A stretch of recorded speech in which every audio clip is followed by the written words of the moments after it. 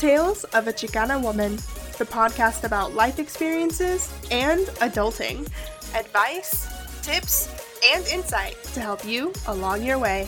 Here's your host, Emily Z. Hey, what's up? For today's episode, it is a really interesting one and one that I am really excited to share with you because it is self-care. Yes, self-care is really important, and I didn't realize the importance of it until in recent years, because I myself wasn't doing too well because of college life and work. It all kind of just overwhelmed me.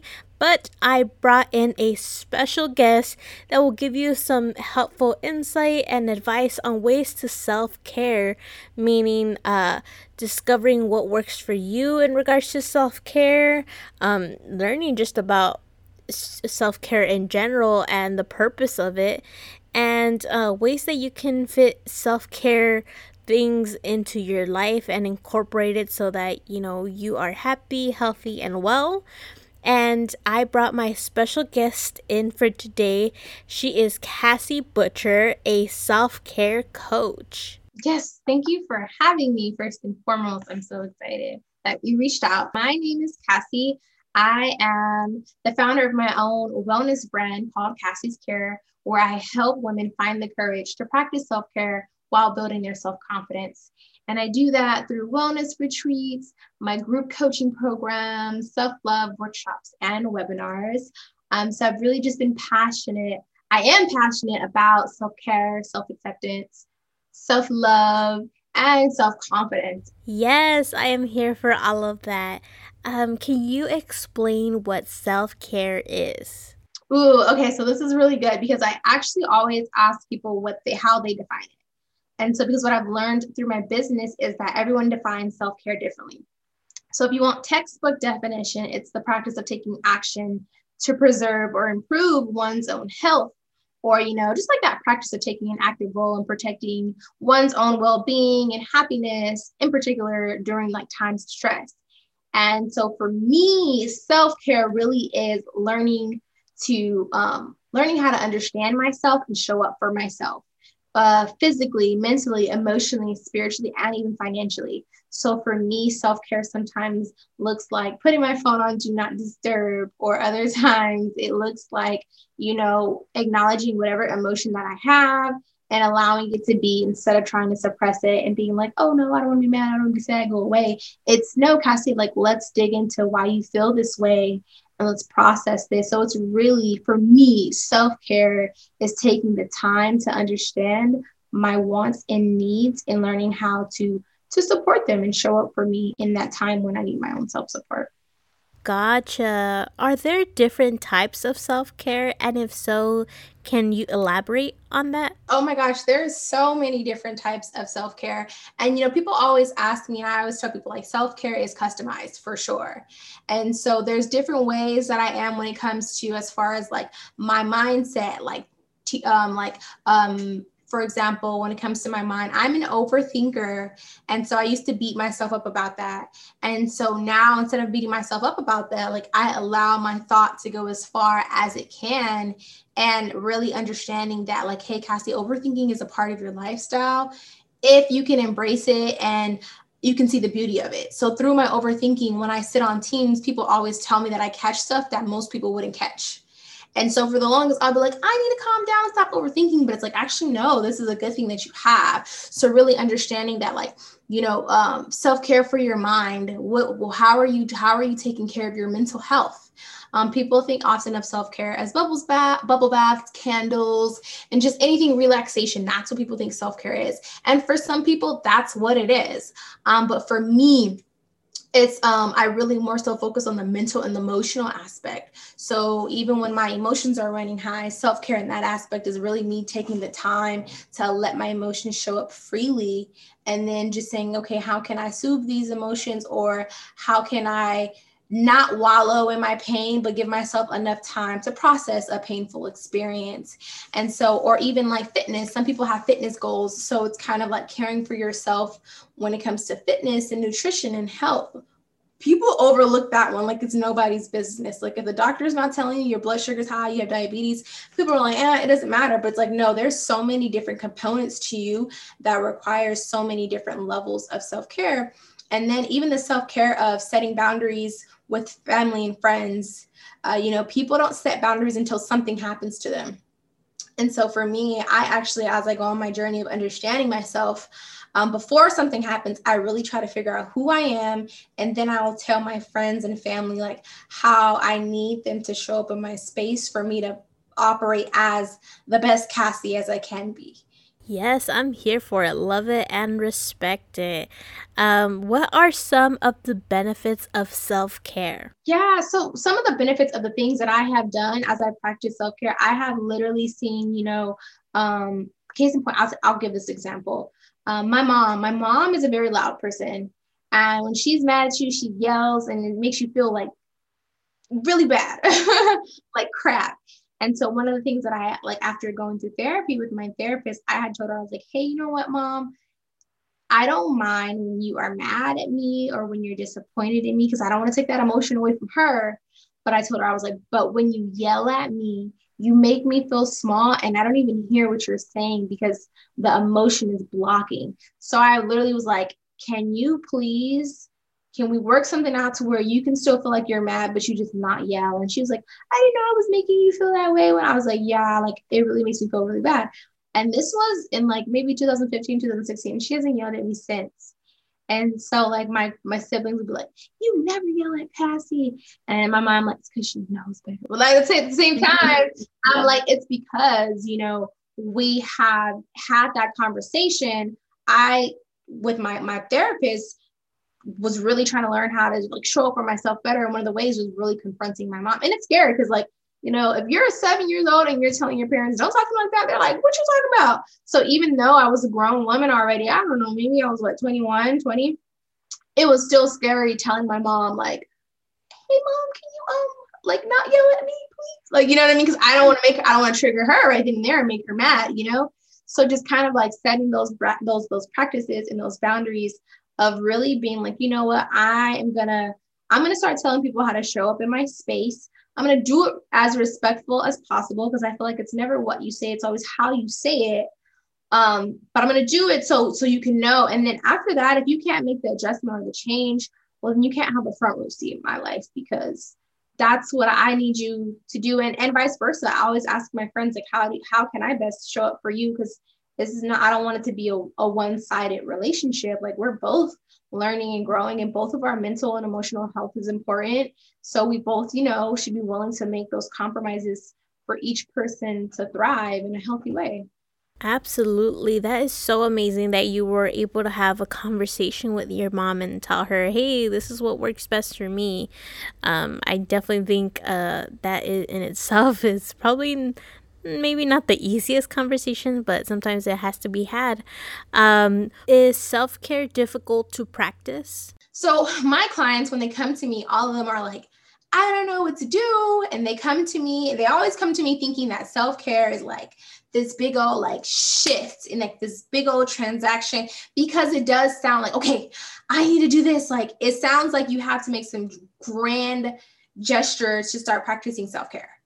But I think that it sounds like that because society has made it sound like that. Like, okay, you need to start mapping out time for yourself, days, crunch it, move it, people. And that is stressful. That is so like how I'm gonna practice self-care if I'm already giving myself deadlines and rules and stuff like that. So I always tell people like,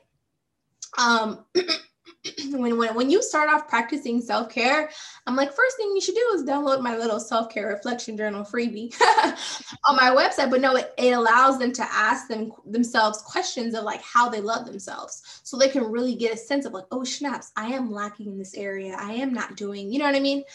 But aside from that, I always let them know you're not going to learn self-care overnight.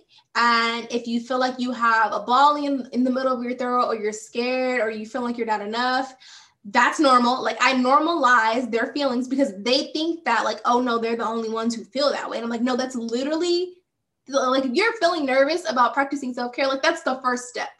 because you're cognizant, you're aware, you're like, okay, there's this change that needs to happen in my life. I'm nervous, but I know I want this change. How does it happen? You're curious. But I also tell them at the same time too, whatever this grand gesture is that you have in your mind, throw it away. Because you've already started your self-care journey the moment you called me. And they're like, what? And I'm like, no, yeah, you're practicing self-care because you're reaching out for the state of your mental and emotional health. Like that alone. And they were like, oh, and I'm like, and you see how that wasn't even big, was it? And they're like, no. And I'm like, exactly. Because self-care is not grand gestures.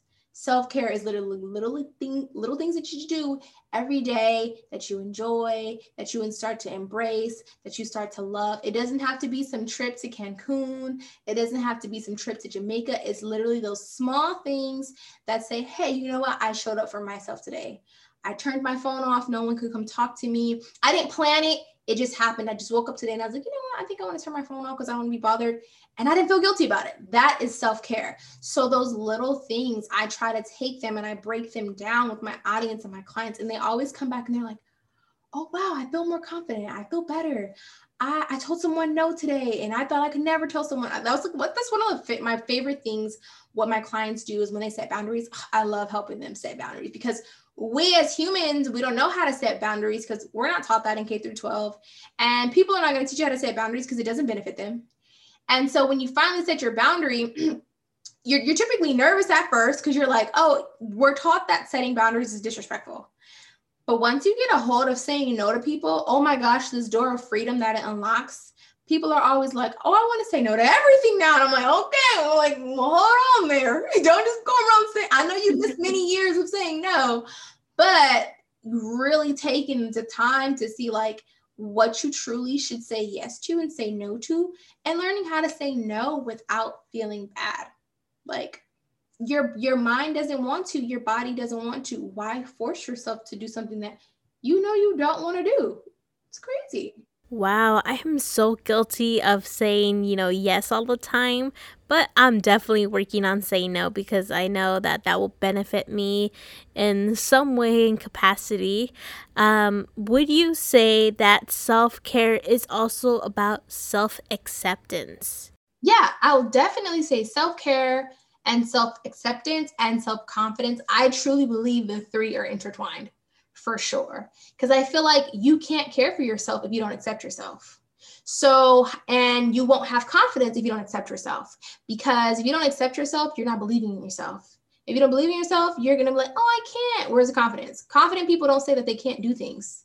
Confident people still try, And then self-care, you can't show yourself love if you're beating yourself up. You're not caring for yourself. You're self-sabotaging. So I think they're all intertwined of like really understanding like, hey, you know what? I have this insecurity. When it pops up, how can I love on it? Is it an affirmation that I need to repeat to myself? Do I need to go look for receipts? Because sometimes that's what I tell my clients, like, okay, look for the receipts for this thought that you have. And they're like, I can't find any. And I'm like, okay, so this thought, so it's a lie. It's not a fact because you don't have any facts to back up this thought process or this statement or this fear or this you don't have anything to back it up. And so realizing that, they're like, oh, that's so true. Why do I think that? Like, I don't know why I just randomly think that. And it's just because it's like, you gotta learn how to motivate yourself. You gotta learn how to encourage yourself. And it's hard because people aren't just teaching this any and everywhere. They're not. So if you're not being taught these core things, I think it's going to be hard when you try to teach yourself or when you learn them. And if no one in your friend group or in your family group cares for it, that's hard. That's hard as well, because it's like, none of the people I care about are talking about this, but I know I have this thing. Not everyone can afford to go to therapy.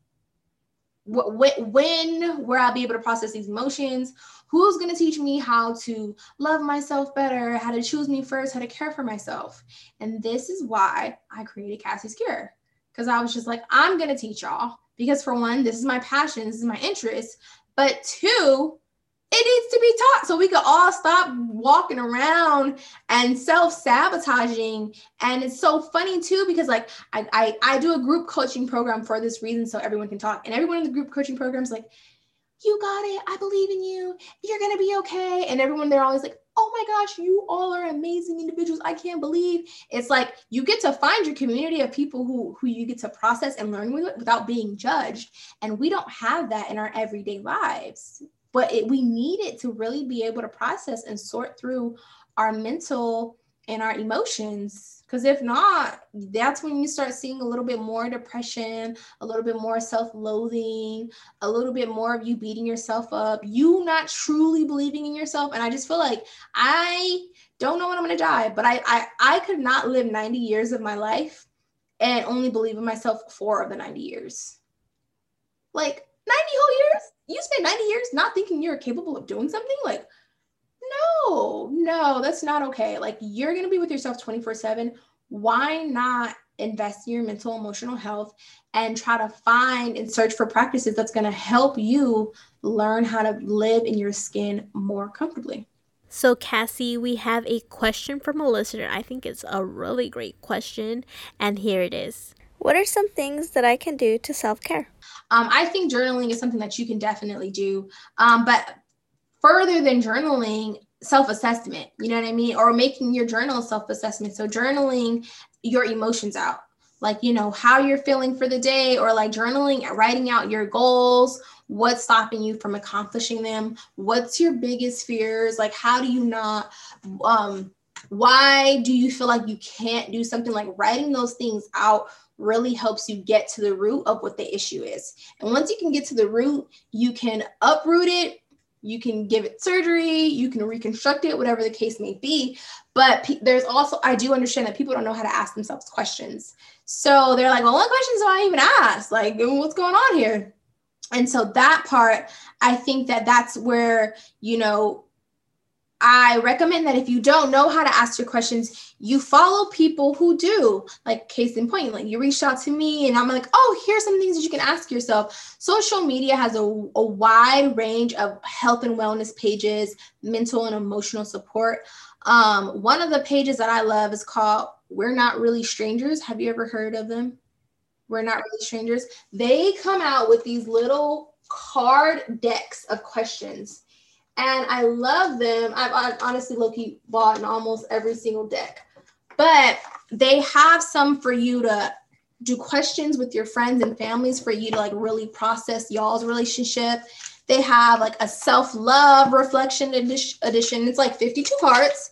And it's like one question on each card. And it's like a card of the day. And like literally this I can read this card to you. It says, what does self-love mean to me? What does it not mean to me? And it tells you like, get specific. You know what I mean?